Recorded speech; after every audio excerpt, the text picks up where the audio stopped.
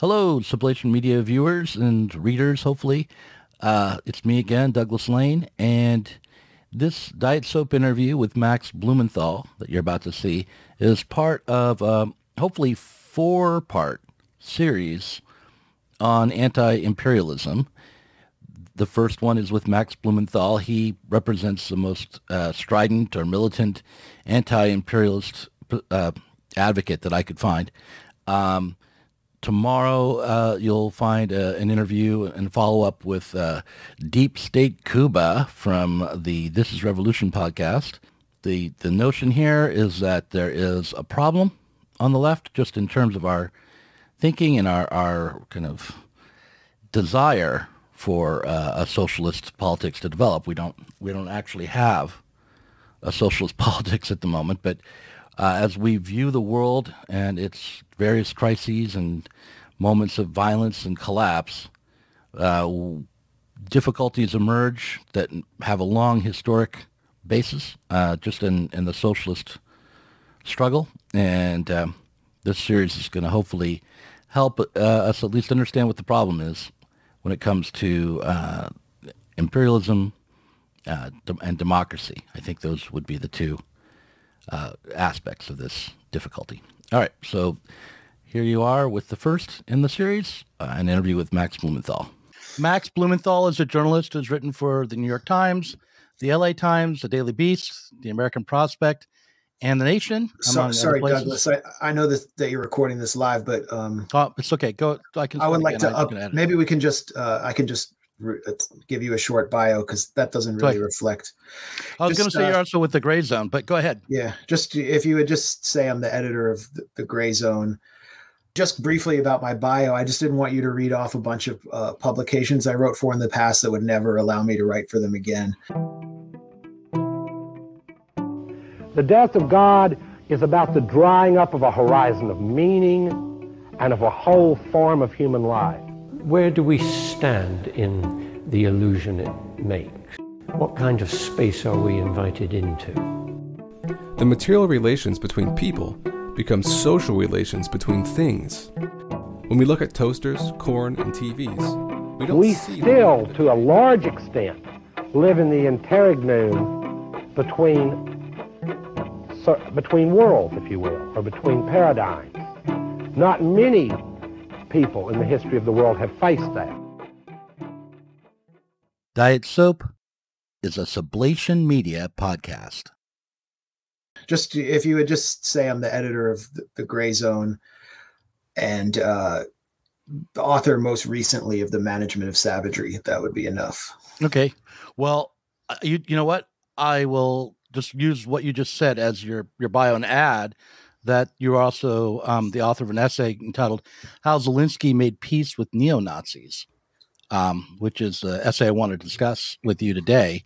I'm going to start, though, somewhere else. I'm going to start with the fact that we are in a moment which feels too familiar to me. I'm Generation X.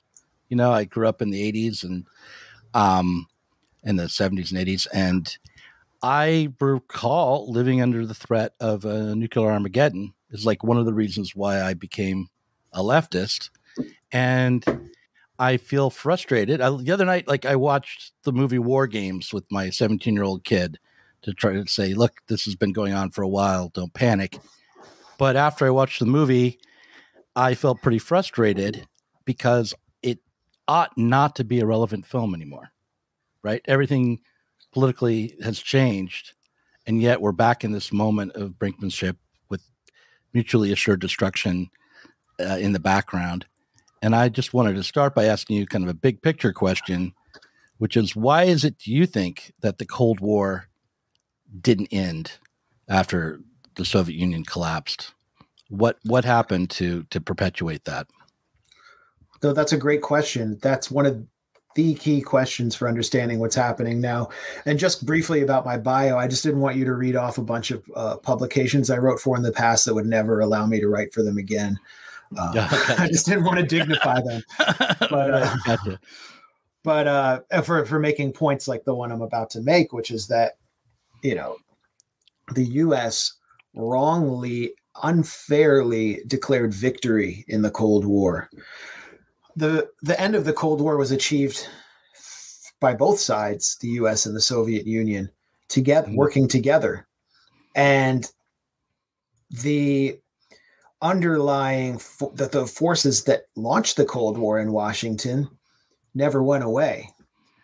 And so after the Cold War ended, or supposedly ended, the first one, we had the Wolfowitz Doctrine introduced at the Pentagon under George H.W. Bush by a then little-known neoconservative civilian in the Pentagon, someone who had never been to war himself, Paul Wolfowitz. And this doctrine that he put forward called for the unipolar domination of the U.S. across the entire world, and for it to carry out regime change assaults on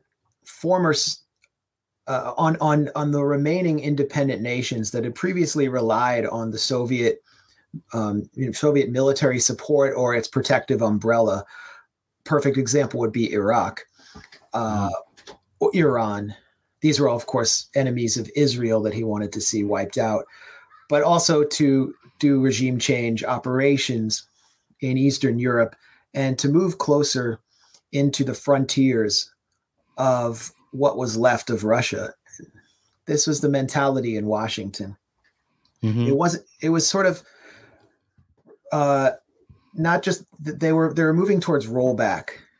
The containment doctrine had been conceived at the dawn of the first Cold War, and it was really the basis for the Cold War by George Kennan, who was Secretary of State who was Assistant Secretary. No, sorry, he was U.S. Ambassador in Moscow, and he wrote to the Secretary of State the long telegram, which was 8,000 words, spelling out his perspective on the Soviet Union, which proved wrong, that the Soviet Union sought world domination through military aggression, and that it had to be contained.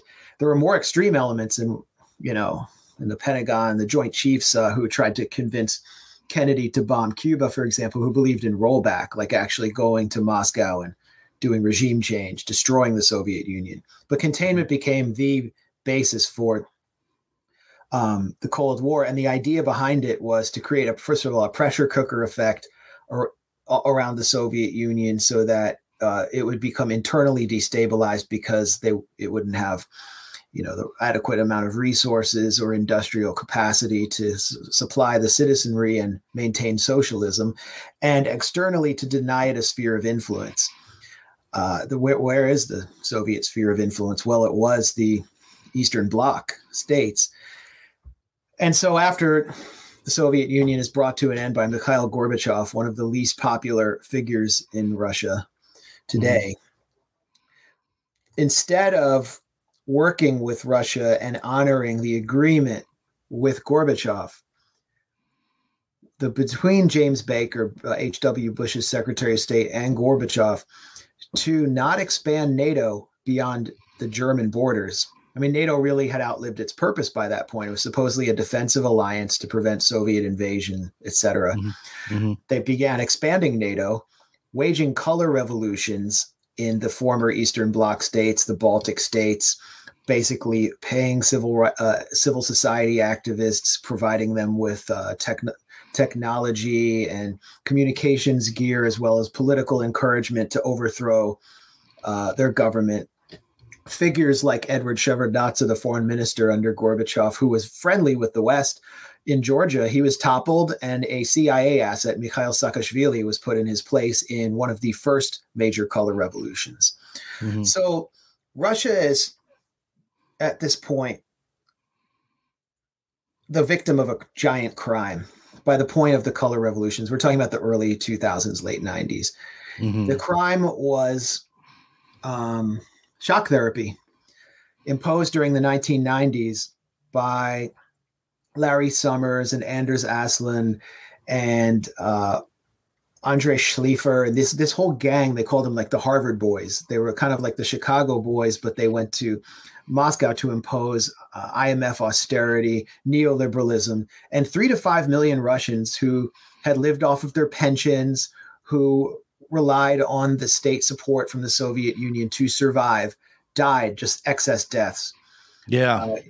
So yeah. Okay. I want to jump in and kind of stick with this post-Soviet moment, because it's really important. The way in which the Soviet Union devolved into a state that was run by foreign, to call it investment is kind of a misguided, but foreign influence and warlords in Russia, oligarchs, the mafia, just straight up profiteering in it, and it was a hopeless time for the people of Russia for sure. Despite the fact that there was kind of moments of hope beforehand, where with Yeltsin and some, I think, thought that Gorbachev would bring in a more open and democratic society, perhaps. But it was certainly, for the left in the United States, it was certainly dispiriting, I recall, to watch what was happening in Russia.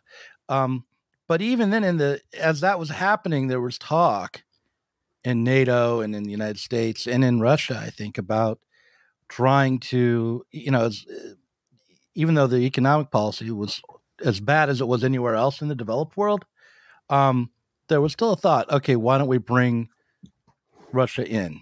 There were conversations about having Russia join NATO. Yeah. And while you talked about Herbert Walker Bush being, influenced by Wolfowitz and having a doctrine of unipolarity, there was still some thought of multilateralism. Jim Baker in many ways is polar opposite of Wolfowitz. I mean, Wolfowitz had just burrowed from within the Pentagon and was just beginning this influence campaign that really came to fruition under the second Bush. But under the first Bush, Jim Baker, they hated him because he was considered an Arabist. He was friends with the Saudis. He represents the Texas oil industry. And he was sort of a realist. Brent Scowcroft, the ultimate realist, was Bush's NSC advisor. So you have these different factions, but the point you're making is correct. Both Yeltsin and Putin sought entrance into NATO, and NATO demonstrated what it really exists for by rejecting Russia's entry. NATO exists to, in the words of its former director, I believe, to keep Russia out, keep Germany weak, the most powerful country in Europe, weak, and keep the United States strong. In other words, to keep the United States in control of Europe, to make sure Europe is not its own independent entity, because once it becomes independent, you start to see a coherence between all of Europe, including its largest country, Russia. And I'll get into it later, but that was the U.S. fear of the Nord Stream and Nord Stream 2 pipeline, is it connected the two most powerful countries it through a mutually beneficial economic project, a gas pipeline. It would have been a peace pipeline. That's not what the U.S. wants to see. So NATO is essentially a new Cold War alliance. It was creating the basis for a new Cold War and possibly a new hot war, as you started this discussion, possibility of nuclear Armageddon, because it wasn't just bringing countries in, it was bringing dual use missile launchers during the second Bush administration onto Russia's frontiers. And in, I believe it was 2008, this is when things really reached the boiling point, because NATO called for the entry of Ukraine. That was something most Ukrainians, I believe, didn't even support at the time. But that's just the big no-no. Ukraine, it means borderlands. It's at Russia's doorstep. It's at the point of several strategic ports, Sevastopol and Crimea. I mean, that's Russia's only warm water port. There are so many reasons why Russia would never allow NATO there. But the first one is it's not going to be threatened by the West on its own border. So Putin is there. And so Putin's job basically was to take the 90s and bury that, to turn Russia into a nation again, to strengthen the Kremlin. That meant a lot less democracy, what he called a managed democracy, to get the oligarchs under control, to weaken the mafia. My kid just came in. Hold on a second. Yeah, no I'm on a podcast that I was going to do the other day, and I'm doing it now, but I'll be right over in about 45 minutes or so. All right. That's my 17-year-old kid I mentioned earlier who watched war games with me the other day. So anyway, Nice. pick up where you left off. My kid wouldn't listen so easily because she doesn't speak English yet. But no, okay. Well, probably not 17. But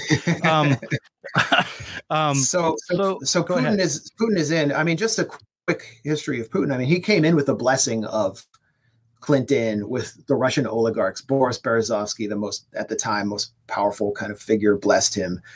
The U.S. media was saying Putin was going to continue Yeltsin's great legacy. Mm-hmm. I mean, he came out of the whole St. Petersburg capitalist project, free market project. So they thought, wouldn't this guy be our, Justin? But he also was a nationalist, and he turned out the lights at the, Dresden KGB station at the embassy. He saw the damage of the 90s, and he realized his popularity depended on stability, economic and social stability, reviving nationalism, making people proud to be Russia, basically making Russia great again. And it also it did involve prosecuting some oligarchs in like high publicity show trials. Mikhail Khodorkovsky put in a cage and put on trial while he was in a cage. I mean, he's one of the main funders of the Russian opposition movement now. So 2008, Putin looks at the world and sees that the U.S. is marching across the Middle East, destabilizing the entire region. Iraq fell. It was in a disastrous state. Would have never happened if the Soviet Union was still there. The Arab Spring starts taking place, and more of the Middle East is destabilized. He gives up power in 2010. Briefly, he gives up the Kremlin to an ally, Medvedev. And what happens in 2011? In 2011, the U.S. invades, destroys Libya, has its leader murdered by Al-Qaeda affiliated proxy fighters in his hometown of Sirte. And Russia abstained at the Security Council. Putin said, "No way, man. I'm coming back." He just comes back in and says, "I'm shutting the door on these regime change operations," stops the Syria regime change operation, stabilizes Syria, which I think prevented the collapse of Lebanon, even though it's already on the brink, prevented ISIS from entering Lebanon. It would have been a complete disaster. Syria was his way of just shutting the door. He's shut the door on the color revolution projects, jailing figures like Navalny, who was the West's kind of great white hope for a color revolution in Russia. And a faction in Washington, which still believes in the Wolfowitz Doctrine. Well, the Wolfowitz Doctrine is their lodestar, begins to create the basis in the United States for the new Cold War, to get the American public on board with a new Cold War. And these are some of the most unsavory individuals, along with you have the neocons who are in both, they were in the Obama administration, they'd been in the Bush administration. A key figure would be Victoria Nuland, who is now Assistant Secretary of State overseeing Ukraine, Russia, right under Tony Blinken, but who started her career in government under Dick Cheney during the second Bush administration, then moved into the Obama administration. And she's there. They launch a coup in Ukraine after its government accepted an economic partnership with Russia instead of one with the European Union, which would have meted out more austerity. Russia's just sort of the natural trading partner, especially for. This was in 2011, right? This was 2014. This is 2014. So you have a leader in Kiev who is considered pro-Russian. That wasn't really the case. He was sort of neutral, and a neutral leader in Kiev is naturally going to have a strong partnership with Russia just because of the historic ties with Russia and that it's right there. You're going to be able to export a lot of grain to a market that it's easier to transport it. You're going to be able to bring in lots of natural gas and other energy for heating in the winter. So that's where he was coming from. He was also corrupt, like all the post-Cold War leadership there was. So 2014, you have the U.S. openly encouraging a coup on the Maidan Square in Kiev. Victoria Nuland is there. She's an Obama official handing out cookies to protesters. alongside the U.S. Ambassador Jeffrey Piat, and they're heard on a phone call that I believe, the phone was tapped, I assume, by Russian intelligence and leaked to the media. And they're deciding, after the coup succeeds and Yanukovych is forced to run for his life, who will serve in the next government. It was a complete puppet government. It showed you exactly what the Maidan regime was. It was a U.S. government to push NATO onto Russia's doorstep. And the first thing that happens there is the ultranationalist forces, which had been unleashed by, the color revolutions, but specifically the Maidan supposed revolution of dignity. They suit up in paramilitary uniform. They're incorporated into the Ukrainian National Guard, and they go east with U.S. support to attack the ethnic Russian population in the Donbass, which is seeking to secede because they don't want to be part of this government that doesn't recognize them as Ukrainians. The war breaks out. And back in the U.S., what do we have happening? There was an attempt to kind of do a reset with Russia, a new start with Russia. This is now, what year are we in with the reset? We're in 2014. So the reset had happened. It was all about kind of neutering Russia, though. Russia knew it. And when it fails, I can point to so many just insane incidents of Obama officials just provoking a new Cold War with Russia. One would be, I don't know, if you watch MSNBC, you'll see this guy, Michael McFaul, all the time clamoring for, harsh sanctions and military escalation against Russia. He was the ambassador for 2 years under Obama. And in 2011, 2012, he gathered all of the anti-Putin opposition and had them come to the embassy for a giant meeting. And he was trying to get them under one umbrella. He was openly organizing a regime change operation inside Moscow. And what the Kremlin did was they had all the state media wait outside the U.S. embassy and just film them all come in and hammer them with questions, accusing them of being sellouts, and aired it all on national TV, humiliating McFaul. He was forced out the next year because he was just exposed. So the U.S. imposes its first sanctions on Russia, I believe, in 2015, the Magnitsky Act, targeting Putin and his inner circle in a very suspicious incident. And I guess we don't really have time for me to describe the whole thing, but this incident was. I feel like we're getting into the details, which are important to know. Yeah. But I'm still, half of my mind is still based on still thinking why the fuck did we end up in this game of Risk? What is it that went wrong so that Russia and the United States and the EU and that couldn't come together through the UN or NATO, repurposed NATO, to form some sort of alliance and compete with each other in the realm of trade rather than militarily? Why is it that this kind of vicious fight, this back and forth? Yeah. It goes back to what I said. And just to throw one more thing to throw in here is it was, and even in 2000, NATO was sitting around trying to ask itself. There was a report by a professor, Yuri Davidov, which I found online, about asking the question, should Russia join NATO?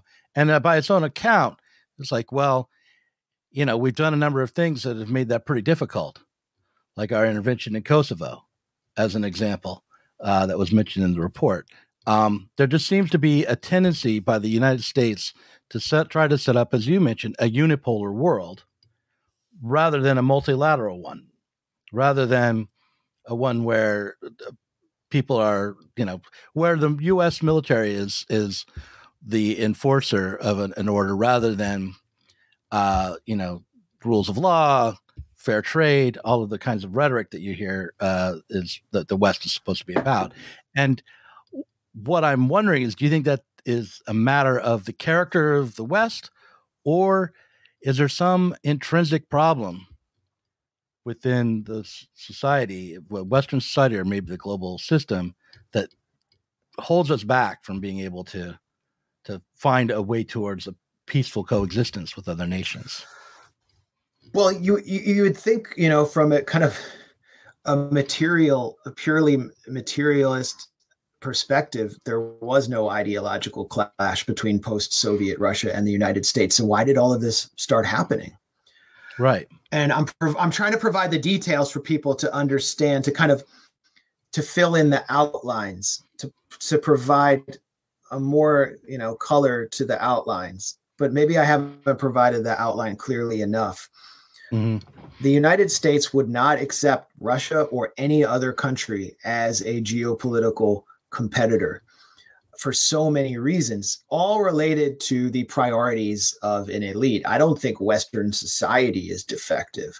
I think we have a defective leadership that has been weaned on these imperial Cold War era fantasies, and its revival allowed them to, for example, in the Pentagon or the CIA, justify their bureaucratic priorities and their budget. And now we have a record Pentagon budget based on great power competition. That was the Trump doctrine introduced in 2017 with Russia and China. This is like the glory days for contractors in Washington. I mean, half of the Pentagon's budget doesn't even go to equipping soldiers. It goes to private contractors who are gentrifying the city I live in right now and buying, McMansions in the suburbs. That's what that's about. But the other issue is geopolitical. The U.S., if it wanted to topple the Syrian government, for example, found Russia and Putin specifically, and the Kremlin specifically, and his security apparatus rejecting that shabby and destructive regime change campaign and standing in the way. So, of course, Putin is your number one target because you can't take out the other guys and impose little kind of like puppets like King Abdullah in Jordan, or have a puppet like the UAE, which is even worse from a human rights perspective. And so the U.S. will use any weapon against Russia possible to enforce the Wolfowitz Doctrine. I think it all goes back to the Wolfowitz Doctrine, and people in both parties, as I mentioned, Victoria Nuland, believe in this. It's just about believing in American exceptionalism and empire for them, but there's also a material aspect to it. Victoria Nuland, and I'm just using her as one example of one person in Washington who has a lot in common with so many people here. She was the director or founder of a think tank here in Washington called CNAS, or the Center for a New American Security. Who funds it? The arms industry and the State Department. The arms industry was paying her salary. The arms industry is having, Ukrainians are suffering. People all across the West are suffering. People in Iraq right now are having bread riots because the grain isn't coming from Russia and Ukraine anymore. And the people who live in these McMansions here in outside Washington and Loudoun County, the Lockheed executives, they're having the time of their life. Victoria Nuland's partly responsible for that. They're with the Russian oil ban and this escalation. Yesterday, Congress passed a $14 billion military aid package to Ukraine. I mean, that's military Keynesianism. That's us just shoveling money to the contractors. They don't have Afghanistan anymore, so now they've got this. It's great for them. So that provides you with helps you understand materially. Yeah. There's so much skin in the game for a new Cold War for these people, but there's also the ideology, the insane imperial ideology. Your essay it was written for the Gray Zone, I think, originally, and it was published a few other places as well. Talks about the trouble that Zelensky has had. And I guess we should maybe let you kind of fill in how Zelensky came to power. But my understanding is he was it was one way in which the United States could accept for the people of Ukraine to reject their puppet. It would be how I would put it. And he had a lot of support from billionaire money and a long-standing TV program to propagandize with and all of that. But nonetheless, he was more of a democratic choice for the people of Ukraine than the people that came before him. But you mentioned that he had real trouble controlling the Ukrainian military. It would be how I put it. I mean, it's broken into battalions. There are neo-Nazi or far-right militias in Ukraine. that came together and kind of were empowered by the event you described in 2014. They gained footing and were really one of the few forces that were able to resist the Russians at that time. So they got incorporated into the mainstream of Ukrainian state a bit around that time. And then when Zelensky wants to set up a ceasefire, he wants to pull back, he wants to go, he was elected as some sort of peace candidate, he wants to negotiate, he has difficulty controlling him, to put it mildly, right? So when I look at that situation and I look at all the oligarch money that's influential in Ukraine and the way in which he had and how everyone has their own like racket going on, like the people are using each other, billionaire money going to this militia group and then to that militia group. I can't help but notice that there might be something similar. I think you mentioned it happening in the United States as well, only on a different level, where you talked about military contracts and the need for the Pentagon apparatus to get funding and to justify its existence. And that might have been another reason why the Wolfowitz Doctrine was appealing to the people in power in the United States, because it served on the most of the needs of the elite. So the largest number of oligarchs in the United States were served by that doctrine. Would you, though, say like something similar is going on in Russia, that they have their own problems with corruption, that there's competition between elites, that the doctrine isn't really being, like the invasion itself was probably not in the interest of the Russian people. So at least not overall. So how do we well, I'm just going to ask it there. Would you agree that that's the case, that this is sort of a worldwide problem of elite dominance and it takes different forms in different places? I see it as a problem of imperialism. The U.S. is an imperial power. It fits the classic definition of imperialism, where industry and state have merged and the latter is doing the bidding of the former and exploiting the resources, using the military as kind of a resource exploitation machine. The military itself has become a giant ATM for a wing of U.S. a wing of the elite. Russia has a very different situation, although it is absolutely as overrun with corruption as any post-Soviet state. In Lenin's essay, Imperialism, the Highest Form of Capitalism, he talks about how imperialism arrives through the concentration of capital. Like the way we produce things in society tends to set up unequal power centers. You know, it basically one or two industries are going to outcompete the others and dominate in the collection of the surplus and set up unequal powers. And that will happen within a country, but also happens between nations as well. So that's why in the Lenin essay, England and Europe, and then the United States, maybe, I'm not sure if they were mentioned in Lenin's essay, become imperial powers. It's because of the way that they were ahead in terms of capitalist production and the concentration of capital there. Wouldn't you say today, like in Russia and China and in the United States and Europe, there's a tendency for there to be concentration of capital as well, and that you can have similar dynamics going on in all three major powers? I mean, in a multilateral world or multipolar world, so I should say, aren't we talking about three imperial powers? We're not in a multipolar world. I know, but that's what we're trying to aim at, right? I mean, that's what Putin is aiming at. That's what's trying to emerge right now, right? I mean, we have to look at the physical reality of the U.S. with archipelago of bases across the world, over 800, surrounding and encircling its official designated enemies in Russia, Iran, and surrounding China. No such thing exists around the United States, and no such thing could exist, nor the United States allow it to exist. That's the physical reality, then look at what the United States was able to do to Russia when it sought to sought to wage economic war on Russia as punishment for its operation inside Ukraine, remove it from the SWIFT banking system and target the Russian central bank. That shows that what the essence of imperialism is, that the US has control over the world's reserve currency in the dollar. The dollar is king, and the US enforces the power of the dollar through at gunpoint.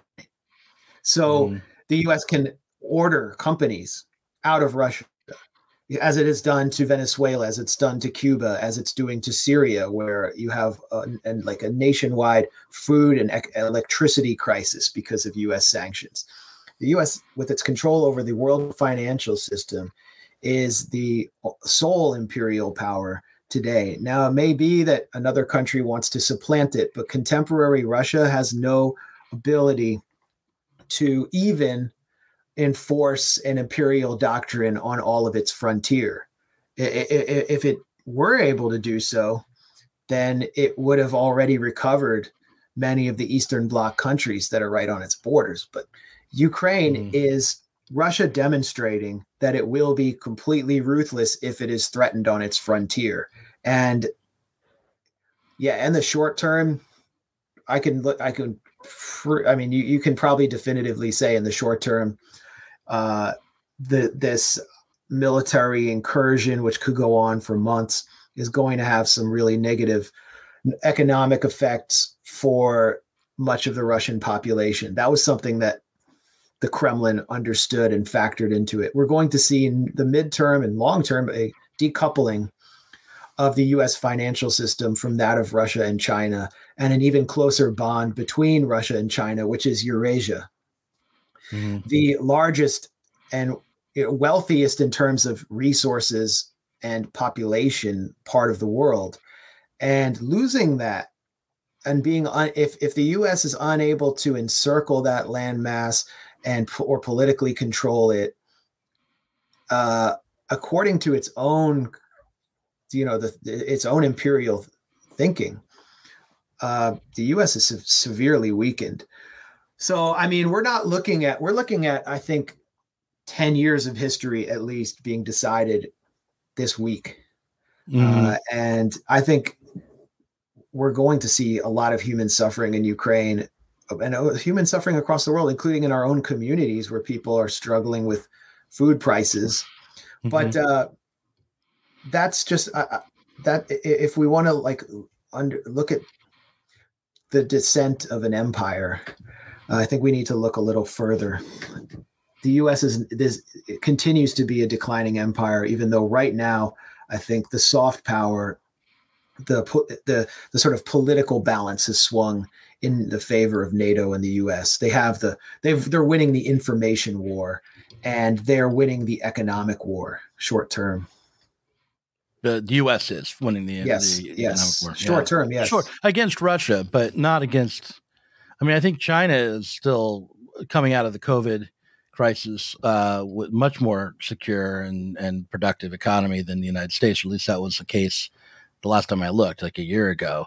And Russia's economy has been pretty weak for a long time. This is a big blow, I would think. But this is something else I tried to think about, because I'm trying to do like a Marxist thing, right? I publish books that I wanted to perpetuate Marxism. I've been doing podcasting for over a decade, and learning as I go. It's sort of an autodidactic process here. So one of the things I've been trying to think about is how the economic crisis of 2008 and the economic crisis of the 70s set up not just economic policies that ultimately failed. Like, for instance, in the 70s, we transformed the economy from a Keynesian one into a neoliberal one over that from 73 to 83.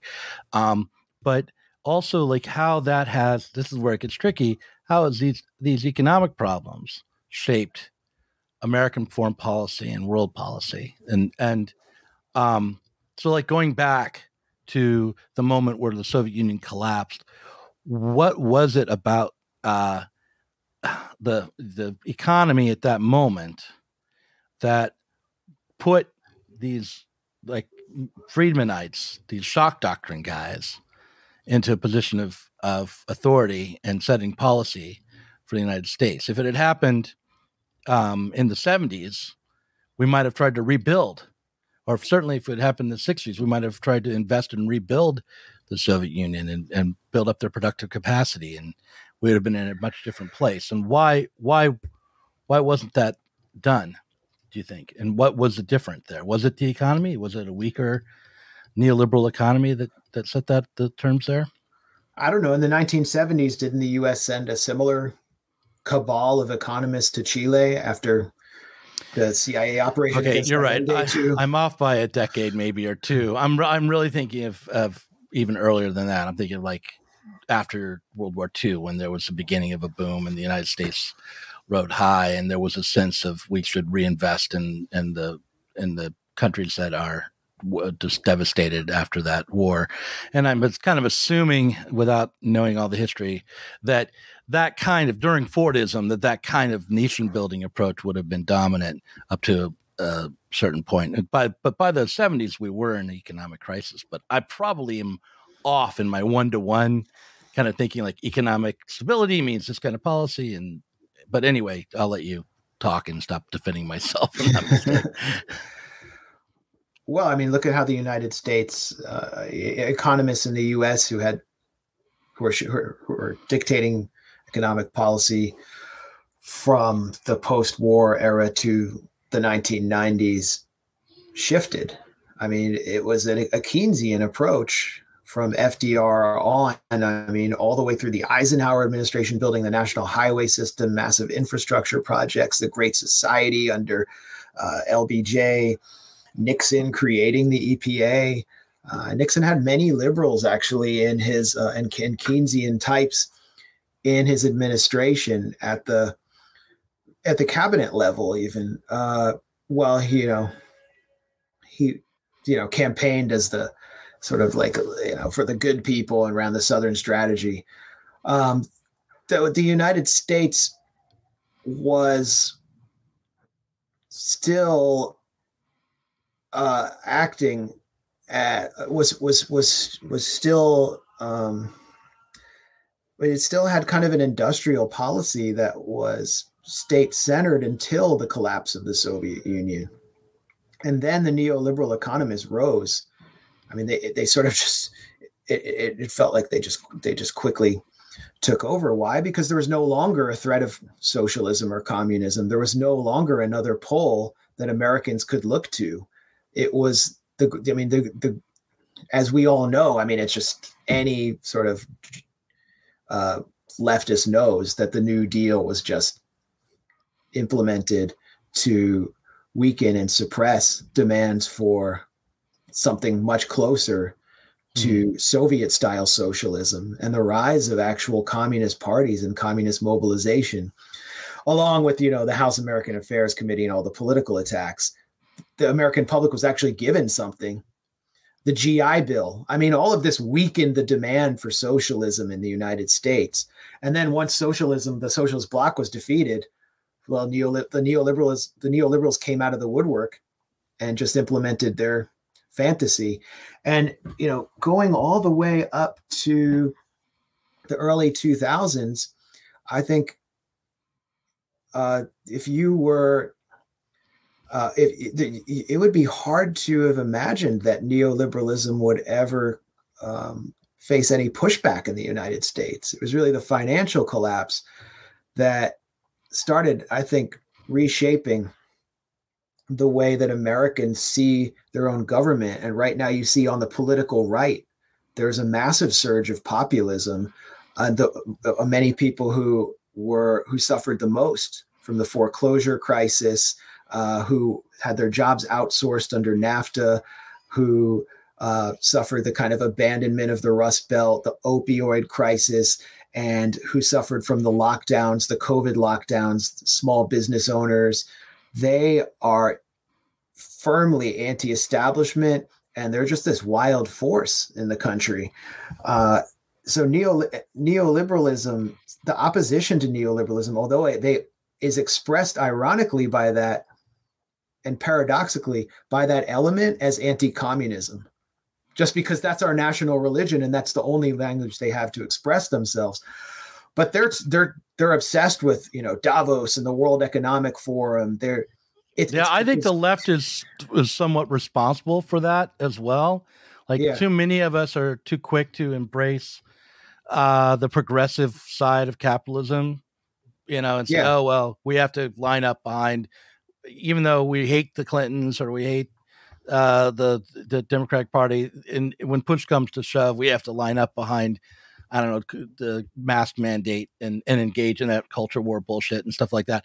When it just feeds the right, and we certainly don't distinguish ourselves very well from the progressive state in the United States when we do that.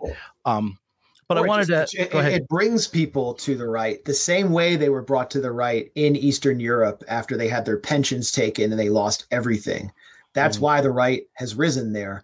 And, Putin is considered a right-wing, even fascist leader in the United States. But we should know that Putin prevented the hardcore right-wing takeover or the influence of a real right in Russia by just simply imposing a kind of cold nationalist conservatism when a figure of Vladimir Zhirinovsky was rising in the late days of Yeltsin and was really their right-wing leader. Putin headed him off. With U.S. support. With U.S. support, correct. Yeah. So I just don't think that the U.S. I don't know if the U.S. at any point would have. Well, I guess you have to look at the way that U.S. economists and the U.S. political class treated its own population since the dawn of the Cold War to understand how they would treat the post-Soviet population. And what Gorbachev was asking for from the U.S. was social democracy. His fantasy was to have some kind of Scandinavian style social democracy. Yeah, it's every leftist fantasy in the world, right? Is a Scandinavian style. Bernie Sanders, Gorbachev's, and he got Mad Max. He got Thunderdome. right. But what I don't know. I just read these documents like the one about from within NATO, and I see that there are elements in these institutions that are like you can be really cynical about something like the UN, right? And say it's an institution that's really in the service of the world powers, and mostly the United States and Europe. It kind of does its bidding, and certainly since we've rejected being held accountable by the International Criminal Court or the UN, it doesn't have a lot of teeth or can't rein in the major power in the world, which is the United States. But nonetheless, it was set up, and the reason it exists is to try to head off exactly the kind of situation we're seemingly facing now. The idea here was to try to set up some sort of system of law, some sort of approach to world governance, where we wouldn't have one power dominating and bullying the rest, and we also wouldn't have the kind of conflict that arises from that kind of thing, because it was no longer feasible to allow another world war. It was no longer feasible to allow that level of conflict between major nations after the threat of nuclear Armageddon raised its ugly head after World War II. So I just wonder, when you look at this situation, what do you feel is the most, what do we need to do to get away from this game of risk and get to a world where some sort of coexistence could occur? Because it doesn't seem to me that there's any ideological justification for what's going on. It seems just like systemic failure all the way down, from politics to economy. It's not like I don't believe there's a group of bad people who are primarily responsible. It's just that the better ideas are not prevailing. We just aren't organized enough. But anyway, I'll stop. I'm lecturing now or pontificating too much, but you go ahead.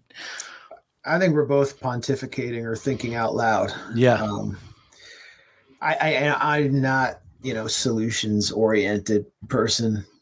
I talk to people like Alfred de Zayas at my at the Gray Zone, who has spent his life thinking about and teaching international law and international relations, and thinks outside the box. I met him actually at the UN Human Rights Council. We spoke at a breakaway event together, a break-off room, like it wasn't an official HRC event, on Venezuela. And he's kind of a defender of the non-aligned countries that constantly come under attack from the US, as well as Western Sahara and the Palestinians.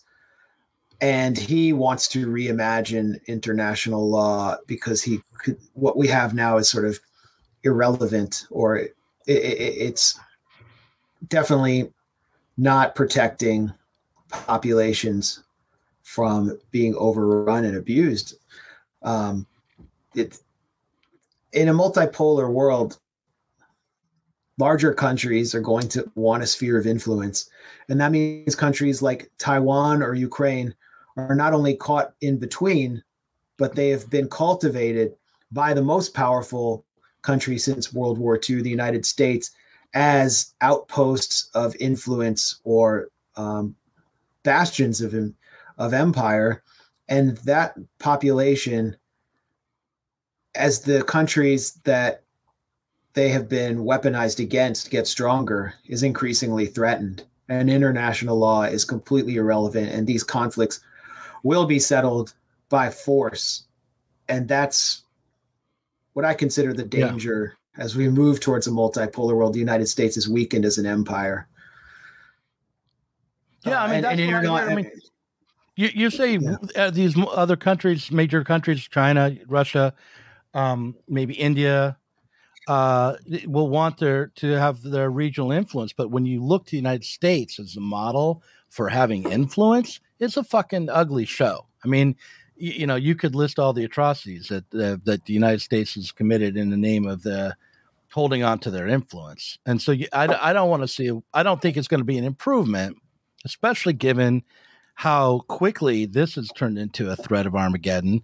It's not going to be a great improvement for everyone to be trying to have influence in the same way as the United States, like some other outcome than simply recreating the same dynamic in other parts of the world has to be we should be aiming, as people on the left, we should be aiming for some other outcome, because I just think that's ugly. Well, yeah, I mean, we should be there's so many people who have been emotionally, they're having like there is an elite and semi-official campaign to force this collective psyche of Americans, but mainly like the people on the coasts who are most responsive to propaganda, into a psychological meltdown over Ukraine. But this never happened over Yemen, the worst humanitarian crisis in the world until this. It never happened. It never happened over Syria, except in this kind of propagandistic way through U.S.-backed information warfare outfits like the White Helmets to encourage more war and a regime change war. But it never happens over Congo, the site of what you could possibly call the worst genocide since World War II. And in all of these cases, you have colossal violations of international law, often by the U.S. And so anyone who, any country that wants to that wants to use brute force against a U.S. proxy, for example, can just point to something the U.S. said, and they have no credibility at all. No, international law, therefore, loses any credibility when the U.S. tries to wield it. But and the whole U.S. public, any smart person in the U.S. would just scoff at Hillary Clinton today, pointing the finger at Russia for alleged bombing of a maternity clinic in, I think, Kharkiv in Ukraine. So I remember the way I remember the Gulf War. I remember the reports of them throwing babies out of incubators that was set up to justify the invasion of Iraq. Yeah. And I know the kind of propaganda that you get during these moments. But I do want to say something about the reason why people on the coast. I'm in Portland, so I'm on the coast. It's like you're not. I mean, I'm all that. I'm here in Yeah. DC, so Yeah, right. that's how I understand. But I think that there's a difference between the Congo and Yemen and all the even Afghanistan and Iraq, which are did capture the people's imaginations and were sites of fear. This seems like a return to the 20th century in its worst moments because, again, of the nuclear threat and the possibility of bringing in multiple countries and reenacting, what have become like fictions for us, but which were terrible moments in history. Which I think if we were to see them again, the level of devastation and damage done to the people would I think Putin was right. If we walk down this road towards nuclear conflict, what will be unleashed will be like nothing we've ever seen. Is I think so. That may be why the people on the coast and people who are paying attention to Ukraine are so concerned. It's not because we are thinking about the human rights violations of people in Ukraine, although those are terrible, I'm sure, and I don't want to minimize that. And it's not because we're wanting to overlook the violations of the Russians that were in the eastern part of the Ukraine and or certainly not Yemen or Libya. It's because this could blow up in all of our faces, and maybe that's self-interested, but I think it's a natural kind of self-interest to have. Yeah, I'm not sure what the question is here, but the question is just, I don't know. I guess my question is, can you, just how are you holding up? Maybe do you feel the same pressure about the possibility of this blowing up in our face? Do you feel like we're at a world historic moment? Am I overreacting to this? Do you think we're going to get to a point where this is, that starts to be in the background more as normalized? Or do you think we are in real danger here of something that didn't happen in the 20th century, that didn't happen during the Cold War, but could happen now? I mean, I actually think that we're already experiencing the repercussions economically, and the economic effect might be the worst of what we experience, which will lead to, as we saw during the pandemic, like lockdowns in the global north where the economy was shut down triggered mass death in the global south because so many people were living on the precipice, whether in India or Africa. Their countries depend on exports. The Senegalese fishing industry was destroyed. People don't know this history, and the supply chains were all broken, and now they're being broken again. So we're going to see mass excess death as a result of not just the sanctions. War, but the sanctions. So because they're saying it openly. They're saying it openly here in Washington. They're saying, you saw Stephen Colbert. He's basically like the court jester now of the ruling elite. And he said that we need to accept gas prices at a few dollars more per barrel per gallon because we need a clean conscience. And anyway, he drives a Tesla. And that's not, as disgusting as that statement was, it's not, it papers over the real effect of higher gas prices, which is higher food prices, fertilizer not coming in, food not being planted. I was talking to some truckers yesterday who tell me that it costs them over $1,200 just to fill up their tank now, and they're bringing the food to us. So the people who are on the precipice are going to suffer, and some, yes, they will die. England is in a catastrophe right now with food prices. It's like 51% higher than last year, 50% higher than last year. Yeah, and that was happening even before this. That was the food prices. Yes, that's before. That's before. Yeah, that's before. The government's job is, and I line up with the libertarian America Firsters here. They're the only ones saying this. The government's job is to take care of its people. And so if you're going to impose an oil embargo on a country just to stick it to their leader, and you're going to let large numbers of your people suffer and die, then you need to be removed. You're not taking care of your people. And that's what our government is doing. And economic elite that are behind it are completely on board with this. So that's one aspect of something we're already experiencing that. And the middle class in the US completely gone. Like mortgages are going to go up massively. No young person's ever going to be able to buy a home in this economy unless they come from money or have access to it somehow. But when you talk about edging towards conventional war, I was actually just on a show on CGTN. It's the Chinese broadcaster in Washington.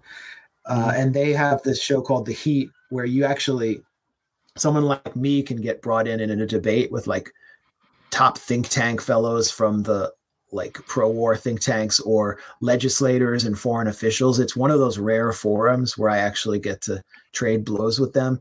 And a Ukrainian lawmaker was on, and she was making the case for a no-fly zone and said this conflict won't be resolved in any way except military force. And that a no-fly zone just means protecting people from death. And so I got to explain what a no-fly zone really meant, which you and any thinking person understands. It means bombing Russia. Yeah, it would mean bombing Russia is what it would mean, because you'd have to stop. Yeah, I mean, it would be immediately just a war. It would be a conventional war between the United States. You're absolutely right. It's insane. And the fact that Zelensky's calling for that is something that, I mean, I guess I kind of understand why he's doing it, but it's obviously you're going to have to reject that if we want to hold on to whatever level of peace there is right now. Do you think if the United States had and NATO had agreed, look, we're not going to invite Ukraine in to NATO, this is off the table, and that would have been enough to stop Russia from invading? The two friction points where world war could erupt are Ukraine and Taiwan. If the U.S. would just get the hell out of there and force the Taiwanese government and the Ukrainian government to deal with their neighbors on real terms, they would have to become neutral. And the risk of conflict would dissipate by the day. But the U.S. will not allow that for the reasons we discussed earlier. Imperial hubris and just like, all the money that can be made off of everlasting war conflict. So that's what Putin is demanding.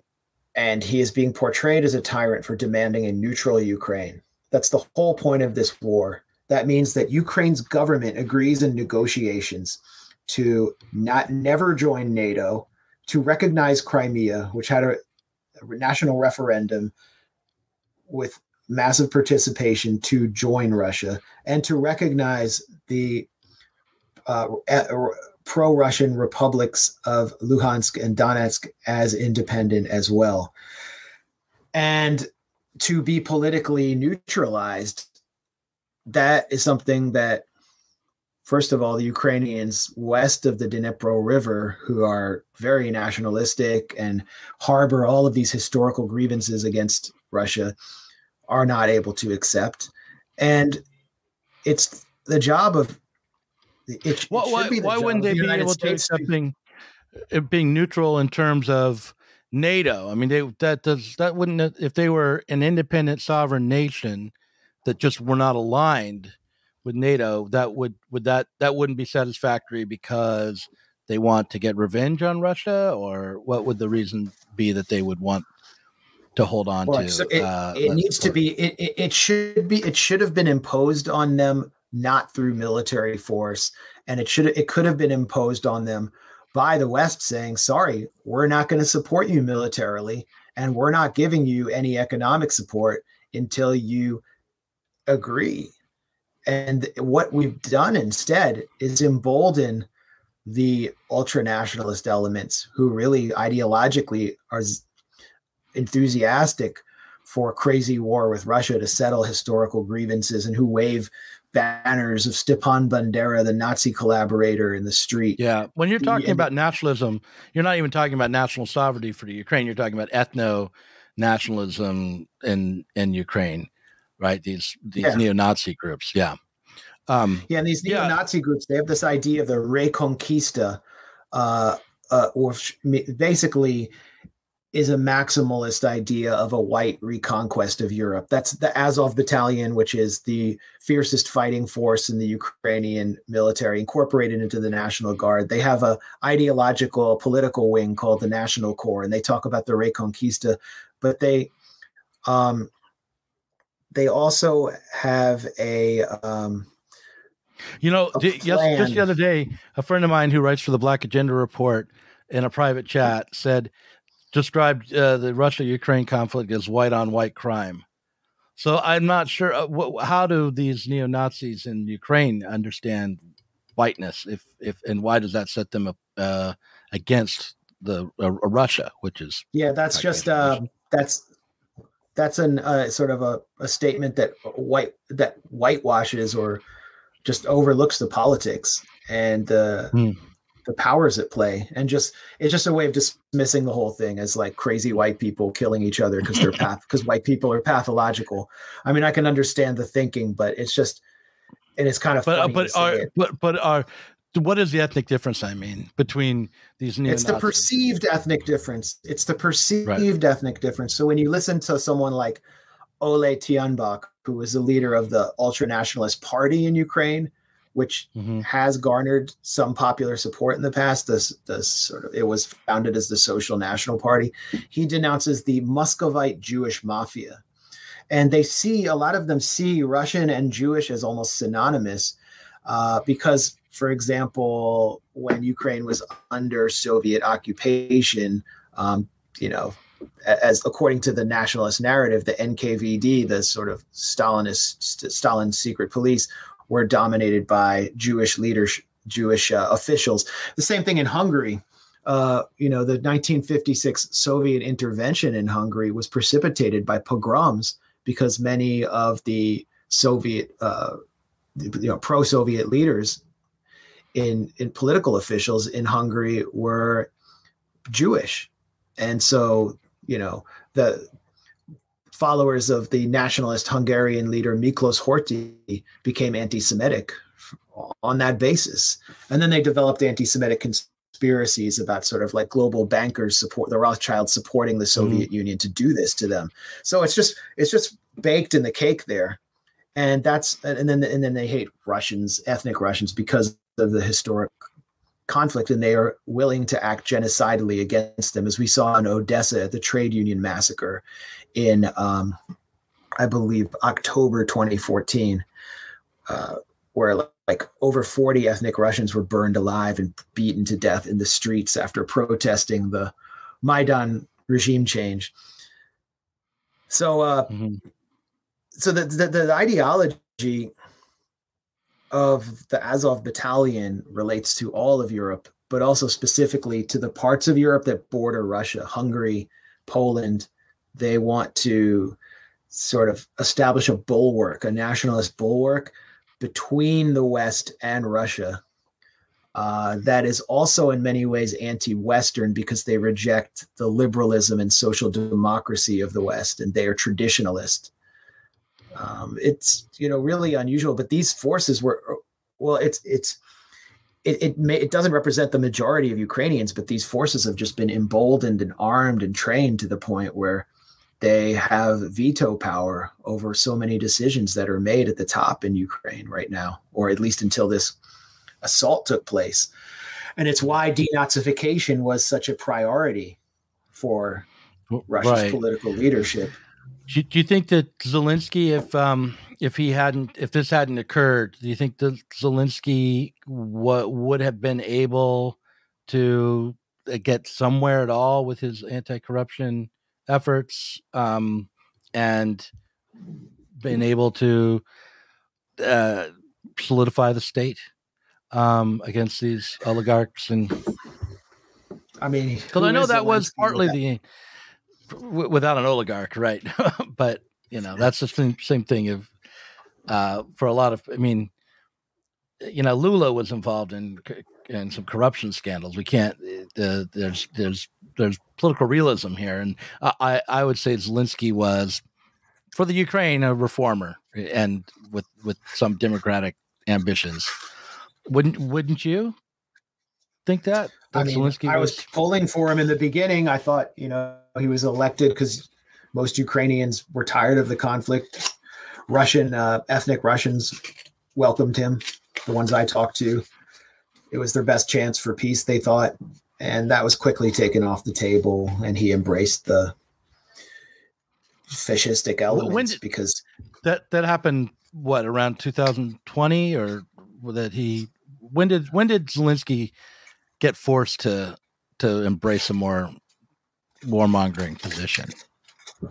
It's just the conflict in the East just kept simmering and escalating, and the U.S. keeps bringing in military trainers, keeps bringing in weapons. I think the key pivot point was when he and his government prosecuted Viktor Medvedchuk, who was the leader of the For Life Party, which was the main ethnic Russian opposition party. And the home of Medvedchuk was attacked by neo-Nazis leading up to this point. Legislators from his party were shot traveling to a meeting in a bus by Azov thugs with rubber-coated steel bullets. And then Zelensky presided over the banning of all of Medvedchuk's TV and news stations. And the State Department came out and officially, overtly supported the banning of all those stations. So the U.S. was encouraging him all the way to de-democratize Ukraine and ban the main opposition party. Why? Because Medvedchuk was the bridge to Russia. And as long as you allow him to be there, Russia and ethnic Russians are going to have a say.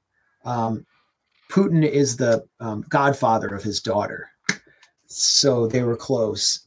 But this was just a political attack on all the constituents, the entire ethnic Russian population, with the full support of the U.S. So Zelensky was really it was like a pincher attack on him as the peace president from the U.S. and the ultranationalists. And what was he? He was supposed to perform a role as an actor. And so he's now in the role of his life. And I'm sure he's in some twisted way, really enjoying being the lead actor on the world stage with the eyes of the world on him. And he's a hero to many people who had no idea who he was a few weeks ago. I know. I knew who he was barely. I remembered him from the Trump phone call, right? And that was probably the full extent of my thoughts on Zelensky. But yeah, if you've seen his television, as soon as this started to heat up, I watched Zelensky's program, Serving the People. And it's very difficult not to end up rooting for this guy. He is a good actor. It's not like it's the greatest television show ever, but it's pretty good. It brings you along. And part of me thinks, yeah, you couldn't make this program this way if you didn't in some way believe in the principles that are in the show. If you didn't, this could not all just be cynical.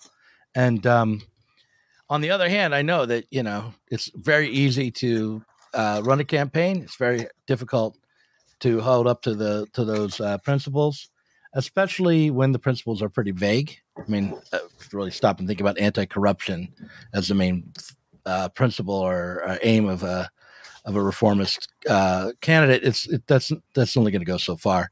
But nonetheless, I feel very much stuck. I kind of would like to see an outcome where what we were talking about earlier, where Ukraine would become neutral, Zelensky would be able to maintain power. The neo-Nazi battalions were stepped down, were taken offline, and Russia did not absorb all of Ukraine, did not aim at trying to control the Ukrainian government. Do you think that's? I don't think Russia wants to absorb all of Ukraine. That's the misunderstanding of like a lot of the U.S. pundits is that, Putin's going to march on Kiev and then go west. And if Russia has to enter Kiev, that, is the beginning of some kind of disaster. Aren't they? Isn't there a convoy headed for Kiev right now? They're there. They're there. They're in this. They're in the northern suburbs. They're taking suburban areas of Kiev. But to go in there and take it over as the U.S. did in Baghdad, I don't think that's what they're aiming for. It may be what they feel they have to do, which would be disastrous. But Russia's focus is on the east. And if you look at Russia's state TV channel, Channel 1 published a map to show the Russian public where the military was, to give them confidence in what they call Operation Z. And it showed the complete encirclement of the best units of the Ukrainian military in the east, around the Donbass and Mariupol area. And that pretty much spells the end of the Ukrainian military. And so what they're doing is simply attacking the Ukrainian military, destroying the Ukrainian military. And as the Ukrainian military is being destroyed, they're negotiating, high-level negotiations, telling them the end is near, agree to our terms. And the terms they want are control over the east and to neutralize Ukraine as a potential NATO partner. They say it openly. They've put their terms out there constantly. So you can disagree with the terms or you think they're just horrible, but it doesn't relate to a total conquest of, like, west of the Dnipro, where you have like Lviv and this completely monolithically Ukrainian, non-Russian and largely nationalistic population. That would be sort of like a rump state. And there's talk of bringing Yanukovych back, but I mean, I can't predict what will happen. I just think if Russia is to get exactly what it wants using force as a negotiating tactic, just like this Clausewitzian approach, they will have a neutral Ukraine and political control over the East. Mm-hmm.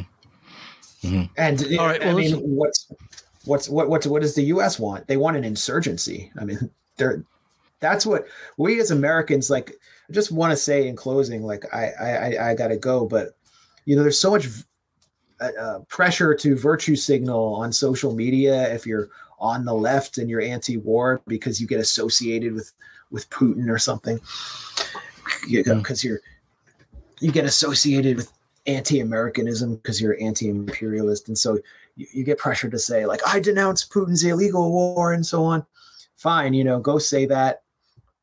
Russia doesn't care. The Russians obviously don't care because they're willing to be completely severed economically and culturally from the West to achieve these objectives in Ukraine. So they don't care what you say. We have less and less democratic power in the United States. There's more and more control over social media and every other platform that we use to express ourselves. But if any government is going to listen to us, it's ours. And the anti-war movement is not in the streets right now. They should be out in the streets opposing a no-fly zone, opposing the package that Congress passed, sending more weapons into Ukraine, and opposing any escalation. Because people in this city, in Washington, who voted for these packages, conceived them, made the weapons, they don't care about Ukrainians. They really don't.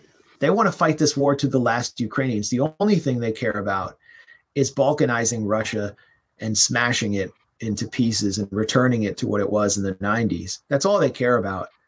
So opposing escalation will save lives in the current political reality, whether you like the reality or not that's been created. Well, I think there's no one on the left who is supporting escalation that I know of. That they're not, but they're not taking action like I think they should. And they will. Right. I know they eventually will. But you're looking at all these images of suffering of Ukrainians. You're seeing the war portrayed as a pure Russian aggression and Putin as a madman, and it's throwing the left on its back foot. I think it shocked a lot of people. Right up to the war, the war's been going on since 2014 in reality, but this massive escalation of the war, you had the U.S.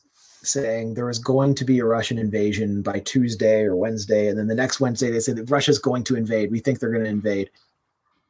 And everyone, like most people I knew on the left, were saying there's no way that Russia would do this. And then Russia did it, and it frightened them. It shocked them. And so I think they're now kind of demobilized, and they need to keep the focus on what the focus should always be on, which is what is happening in their own country to prevent this from reaching a point of no return. Well, okay, last question, and I'll let you go. What do you think about the, we're talking about the American left. What do you think about the Russian left, the people, the peace movement? I don't know if they're left. The Russians that are calling for peace there. Trying to. I don't have any. I've listened to some interviews with them, and I don't have any connection with them. And it's not for me to tell them what to say. And it's honestly what they tell me. It's I guess it's sort of a noble human impulse to protest the wars of your government, especially when it's acting against a country that seems weaker, but it has no effect on what I'm trying to do with my journalism or advocacy here in the U.S., which is focused on my own government. And I guess I am also suspicious of the Russian left as a bloc, the same way I was suspicious of the so-called Syrian left that was presented to me and was ultimately used as cover for a dirty war project. And they were shopped through Haymarket Books and various other, the Trotskyist entities like the ISO, the International Socialist Organization, or what I would call the International PSYOP, to sell a regime change war behind Marxist guys, or some of them were presented as anarchists or whatever. And they all have these shady backgrounds. And I think, the Russian left is a much more organic entity. And I honestly, like most of the leftists I met when I went to Damascus, where all of them were opposed to the regime change war. But I don't have the same understanding of the Russian left to give that answer. I just am completely focused on what I know and what I know about and where I think I can affect change. Well, listen, I appreciate that. Thanks for coming on. And I feel like I appreciate you taking the time. Yeah, no, I mean, I really enjoy these talks. They're therapeutic for me, and I learned a thing or two. Okay.